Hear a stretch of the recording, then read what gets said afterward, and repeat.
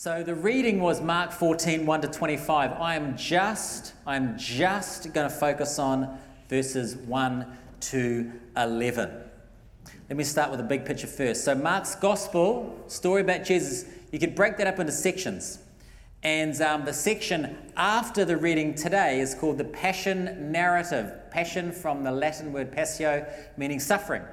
And it's a great name for the next text, for the next passage, because the rest of 14 and 15 is a pretty hard read. Jesus is unjustly arrested, he's mocked, he's beaten, he's betrayed, he's denied, and ultimately he's crucified. The Passion narrative officially starts in verse 26. So our reading today is like a hinge into the Passion narrative, and it's a wonderful hinge, because before we get the darkness of the Passion, before we hear about a lot of people rejecting Jesus, we read about a woman who honors him. Mark is saying, before you see what evil looks like, let me show you what love looks like. And the reason Mark structures it like this is because what she does is so extravagant, so wonderful. It scandalizes everything that happens afterwards. Before the darkness of chapter 15, there's this beacon. It shows us what devotion looks like. And it shows us how dark the darkness is that follows. So that's how it fits into the big story of Mark. Now let's zoom in on verses 1 to 11. I want to point out something about the structure which is really, really cool. So one of the ways Mark sort of elevates the story about this woman who did this really amazing thing is by using something called the Markan sandwich, which we talked about a few weeks ago, I think. So he loves these things, Markan sandwich. It's a literary technique that Mark uses to highlight something, and you can see it if you actually look at the structure of 1 to 11. So you see there on the screen. 1, treachery, the treachery of the chief priests and scribes, and then you have this amazing act of devotion, and then you have treachery again. It's like this little envelope. So treachery, it's like the bread of the sandwich, and the thing in the middle is like the meat of the sandwich. That's the important part. That's where Mark wants to focus on. If you're a more visual person, here's something that Chris Lane made up for us. Here we go. Where's that image? Coming up any second. Any second. There it is. Isn't that brilliant? I did notice this morning that there was mayonnaise and bacon on this sandwich, which I feel like is not kosher. So I'll talk to Chris about that afterwards. But there you go. You see that? Treachery. I'm not making this up. This is a thing he uses all through Mark's gospel to bring our attention to something in particular, which is the anointing of Jesus. This thing that this woman did. So let's jump into that. Here's how we're going to tackle verses 1 to 11. I'm going to talk about the beginning, top piece of bread. I'm going to talk about the end, the bottom piece of bread, and then I'm going to talk about the piece in the middle. So let's talk about the bread first. First, the top slice of bread, the plot to kill Jesus. It reminds you of this passage, 14, 1 to 2. Now, it was now 2 days before the Passover of the Feast of Unleavened Bread, and the chief priests and the scribes were seeking how to arrest him by stealth and kill him. For they said, not during the feast, lest there be an uproar from the people. So first thing, we're hearing about this something called the Passover and the Feast of Unleavened Bread. If you're not familiar with these things, let me just give you kind of like the elevator pitch here. So there were these festivals that celebrated the liberation of the Israelites from Egypt. So the Jews were slaves in Egypt for a long time. They were mistreated. God rose up this leader, Moses, who went to Pharaoh and said, let my people go. And the Pharaoh wasn't into it. So God sent a series of plagues, of judgments on them, frogs and boils and stuff. Pharaoh still said no. God sent a final plague, death. Death visited every house in Egypt except the homes of the Israelites. Death passed over the Israelite homes. Hence, Passover, the name of the festival. As a result of these deaths, Pharaoh changed his mind and he said, okay, you guys can go. And the Hebrew people had to get out really, really quickly, so they're packing their stuff and they're making food for the journey, and they made bread, and the bread didn't have time to rise. And so it was like this flat bread. It was unleavened bread. And God said, I want you to keep eating that unleavened bread periodically as a reminder of this rescue and the time in the wilderness. So that's a really, really important Old Testament story. And what it is it's a small rescue, a local rescue, which points to Jesus' really big rescue. So that's a little info on the feasts. Back to our story. So in Jesus' time, 2,000 years ago, these festivals were pilgrimage festivals, which means you couldn't just sort of celebrate them in your local town. You had to take a big journey into Jerusalem with everybody else. So you had around 200,000 Jews heading into Jerusalem. That's the time of our story. So you got 200,000 Jews squeezed into Jerusalem, and they're feeling very nationalistic, which is why the Sanhedrin is saying, look, we shouldn't kill Jesus during the feast because he's a very popular guy and it could cause problems. It could be a riot, it could be drama. Let's be smart about this. So the chief priests, they're a piece of work, aren't they? Even from our tiny little window into their world here, you see there's such callousness about them. They're talking about killing a guy and talking about this really beautiful festival, kind of like in the same sentence. Let's not kill Jesus during the Passover because there's lots of visitors in town and it could be trouble.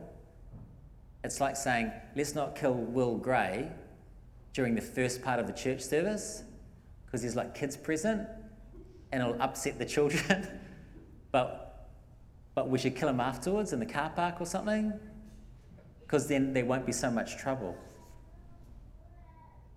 The Passover remembered God's terrible judgment on Egypt and God's grace in freeing his people. And they just sort of talked about that and murder all at the same time. These were the guys that were supposed to lead people to God. That's the job description. But clearly their main interest was self-preservation. They just wanted to maintain their positions, and Jesus was rocking the boat, so they just decided they were going to take him out. They were supposed to be the guys, the clever ones. They were supposed to be the guys that were really onto it. And it's a caution to us, I think. The knowledge of God or theological scholarship, it doesn't protect us from betraying Christ. I think that's one of the warnings of this passage. Let's keep going. That's the top piece of bread. Bottom piece of bread now. Judas betrays Jesus. You can imagine the priests could not believe their luck when Judas waltzes through the door. Let's remember this passage here. Then Judas Iscariot, one of the 12, went to the chief priests in order to betray him to them. And when they heard it, they were glad and promised to give him money. And he sought an opportunity to betray him. It's just one of the darkest lines in the Bible, eh? This betrayal of Christ brought the chief priests joy. Let's talk about Judas for a moment. I think in some circles he's often mistakenly cast as like this victim of circumstance or the kind of the pawn of others more powerful than him. But here we see him, I think, with great clarity. He was a sovereign moral agent. He chose freely to betray Christ. We don't know his motivation, probably money. Likely he thought this whole Jesus thing was going nowhere, so he was just going to cash out. We don't know for sure. But what's so shocking about it, though, is when you think about everything he went through with Jesus, everything he saw, everything he heard, Jesus inviting him into his life, into his crew. He was one of the 12, for goodness sake. The betrayal is staggering. And there's a warning here for us as well. Having a high profile in your church does not protect you from betraying Christ either. So, that's that. Let's talk about the big picture again. We've talked about verses 1 to 2, top slice of bread, the story of the evil priests. Talked about the bottom slice of bread, the story of the personal betrayal, and now we have the meat of the sandwich, this picture of outrageous, beautiful, wonderful devotion. So that's verses 3 to 9. Let's get into it. You remember the story. This woman anoints Jesus' head with oil while he's at a dinner party. And there's three things that stick out about the story, I think. Three things. First is the extravagance of the act. Two, the explosion of criticism. And three, Christ's defense of her. Let's talk about these quickly. First, the extravagance of the act. So a woman comes in with a jar of nard, and she breaks it, pours it on his head. Now, when it says nard, I think some of you hear lard or lard. I think so, right? It's not. Nard and lard are different. So lard poured on your head, that's not a thing. It's like it's a horrible thing. Okay, nard, that's pretty good. So nard was this oil that was extracted from this root in India. It's very, very expensive. And it says here, I think it's worth 300 denarii. It's a little bit short of an annual wage. Probably the most expensive thing this woman owned, like the family nest egg in case things went sideways. So it wasn't like, it wasn't like a really nice bottle of wine you have lying around the house that you're saving for a special occasion. It's not like that. It's better than that. Did I ever tell you guys a story about the really nice bottle of wine I had? Did I tell everyone that story? No? Okay, I'll tell really quickly. So, that's a great story. So I go to my friend's birthday party in Indiana. He's just money. And he flies me down there. And it's a great party. And as I'm leaving, he says, do you want to take a bottle of wine with you? And I'm just like, I don't know if I want to. Because I've only got carry-on luggage and I'd have to check the bag. You can't just put the wine in carry-on luggage. And I'm thinking, it's going to cost me $25 to check the bag. Is it worth it? I say to him just casually, how much is the bottle of wine worth? He says, probably if you bought it at a restaurant, probably like $1,400. And I said, do you know what? Do you know what? If it helps you, I'll take it off your hands. Take it off your hands. I remember I brought it home. I think it was literally the most expensive thing in my home when it came back. But nothing like this. It wasn't like annual wage expensive. It was like nice watch expensive, All right, back to the story. So, if you went to a dinner party in the ancient Near East, it wouldn't have been unusual for somebody to drop a little bit of nice oil on your head or something to make the place smell nice. But she broke open the family treasure. She poured the whole bottle on Jesus' head, anointed him. Outrageous display of devotion there. I mean, she was just all in, She was an all-in follower of Jesus. She wasn't thinking, I'll follow Jesus as long as it doesn't eat into my leisure time. I'll follow Jesus as long as it doesn't impact my finances. I'll follow him as long as it doesn't, make me look foolish in front of people, which it did. She was all in. I mean, she puts to shame everyone else around her, I think. I mean, this is the act of a person whose just whole life is given to Jesus. It's wonderful. I find it very challenging. I want to add this, though. What she did wasn't a thoughtless, emotional thing. Jesus says about her, she anointed my body beforehand for burial. That's what Jesus says. She anointed my body beforehand for burial. Now, this is interesting. This is interesting. You ready? This is interesting. Most of the scholars that you read will say she didn't really understand what she was doing. And I don't know why they say that. There is nothing in the text that makes us think she didn't understand what she was doing. The plain reading of the passage suggests she knew what she was doing. It was customary practice. If somebody had died, you anointed the body. I think she knew what she was going on. I mean, Jesus had repeatedly said, I'm going to die, I'm going to die, I'm going to die, I'm going to die. And it seems that she listened. I think she listened. James and John, remember these guys, they're like, blah, blah, blah, blah. We just want the best seats. Peter's like, blah, blah, blah, blah, blah, blah. It's not going to happen, it's not going to happen. but she listened to his words and was anointing him for burial. I mean, it wouldn't be the first time in Mark that a complete outsider got it when the people at the center of the story didn't get it. I mean, some of the best things said about Christ, like the centurion, it's blind Bartimaeus, I think she knew what she was doing. I love her. I think she's wonderful. Jesus rightfully says in verse 9, wherever the gospel is proclaimed in the whole world, what she has done will be told in memory of her. Don't forget about it, Jesus says. She's an example to us. She did something not caring about the social cost to her devotion, which came very quickly. So we have this beautiful act of devotion. It's not understood by those around her. In fact, the response is, as we said, it's an explosion of criticism, which brings us to point 2 about this. Explosion of criticism. What a waste, they say. We could have given that money to the poor. Here's the thing, man. From John's Gospel, we know that those words came from Judas, who we know actually would steal from the community purse. So I think we can take his critique with a grain of salt there. I'll also add this. Perhaps we have seen people demonstrably worship Jesus.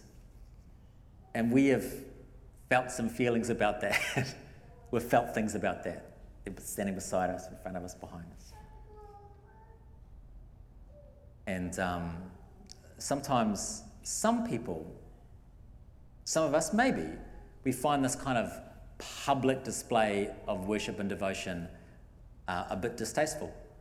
Some people find it a bit embarrassing, makes them feel awkward. And you might even judge people for that. You might, in your mind, you don't say anything out loud, but in your mind you're thinking, ooh, they're a bit emotional. They're a bit needy, aren't they? They're a bit needy. Or perhaps these displays of kind of really sort of over-the-top worship make us feel uncomfortable because they shine a bit of a light on our own hearts, which maybe they've got a bit dull. Anyway, our responses to other people worshipping, sometimes that has to be something we need to repent of, I think. Okay, moving on. The extravagance of the act, explosion of criticism, and then Christ's defense of her. And I love this so much. Christ jumps to her defense. And forgive me, I'm going to speak a bit devotionally about this part. Christ says a number of important things in his defense. He says first, just leave her alone. Isn't that brilliant? Leave her alone. What she's done is beautiful. You can imagine the scene. Christ putting himself between the woman and the attackers. What a thing to have Christ defend you, especially when you're being shamed. And shame is an awful thing. We experience it for a number of different reasons, but whatever the reason, sometimes people carry it for years. And we don't listen to the voice of Christ, who would defend us. You can carry shame and you can hear these accusing voices saying you're a bit too emotional, or you're dirty, or you're whatever. It can be your own tape recorder in our own heads saying these things to us. Useless, dirty, and awful, whatever it is. Folks, know that Christ has forgiven you and he loves you and he stands between you and the accuser. And he says, leave her alone. He says to you, leave him alone. You don't need to carry shame. Let the words of Christ defend you. Jesus also says this. He says, leave her alone. And then he says, you'll always have the poor with you, and whenever you want, you can do good for them, but you won't always have me. What's all that mean? Well, obviously it's not saying don't worry about poor people, because he's preached on the importance of caring for the poor. But he's simply saying something amazing is happening right now and don't miss it. That's it. The other thing Jesus says, the final thing he says, and it's a little bit of a phrase that we can sort of easily just sort of go over quite quickly, pass over quite quickly. He says, she did what she could. Isn't that great? She did what she could. This is a very important line for us in Churchland. What does God expect from you in terms of your service to him? He expects what we can do. He doesn't expect more from you than that. But what can you do? That's what he expects. What are you able to do? That's what he expects from you. What can you do for Jesus? Could be something quite small. Could be something very big. Whatever it is, Christ says it's a beautiful thing. Do you remember? Will talked about it actually. It was great. There's this unnamed widow a few chapters ago, and she's in the temple, and she's, the woman who put the 2 coins in the thing. So she's surrounded by the religious elite and the wealthy and the important. She dropped these 2 coins in. Very unimpressive. But of everything happening that day in the temple, Christ says her act was the only thing worthy of attention. So we have these 2 women who gave very differently. One a year's wages, one just a couple of coins, 2 cents. And yet these were gifts that were treasured by Jesus. Friends, I hope you hear this. God requires nothing more from you than what you are able to give. I hope that's a relief. It's a relief to me. I have certain limitations, I just have to be cool with that. Like, I'm good at some things, I'm not good at those other things. Which means it's wrong of me to be jealous of my pastor friends who run megachurches and are really, good at other pastory stuff. It's wrong for you to be jealous of other people in the church who you feel like have gifts that you wish you had. We don't blame God for our limitations. We don't have to do that. I mean, the widow, she might have wished she could give more, but God singled her out in history and said she did what she was able to do. Whatever you do for Christ, whatever it is, big, small, it's a beautiful thing. Let me finish up here really quickly. So we have the story of betrayal and treachery, all driven by self-interest.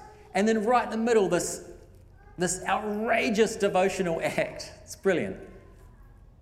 All the sensible people in the room that day, who are they? Forgotten. It's been 2,000 years since that happened, and we've had kings and queens and warriors and scientists and soldiers and artists, brilliant people. Their names are buried in history. Their stories are buried in history. No one talks about them. But she is remembered. She is rightfully remembered, and it's wonderful. It's a great reminder to us. She's a great example for us. Let's honour Christ with all that he has given us. Amen.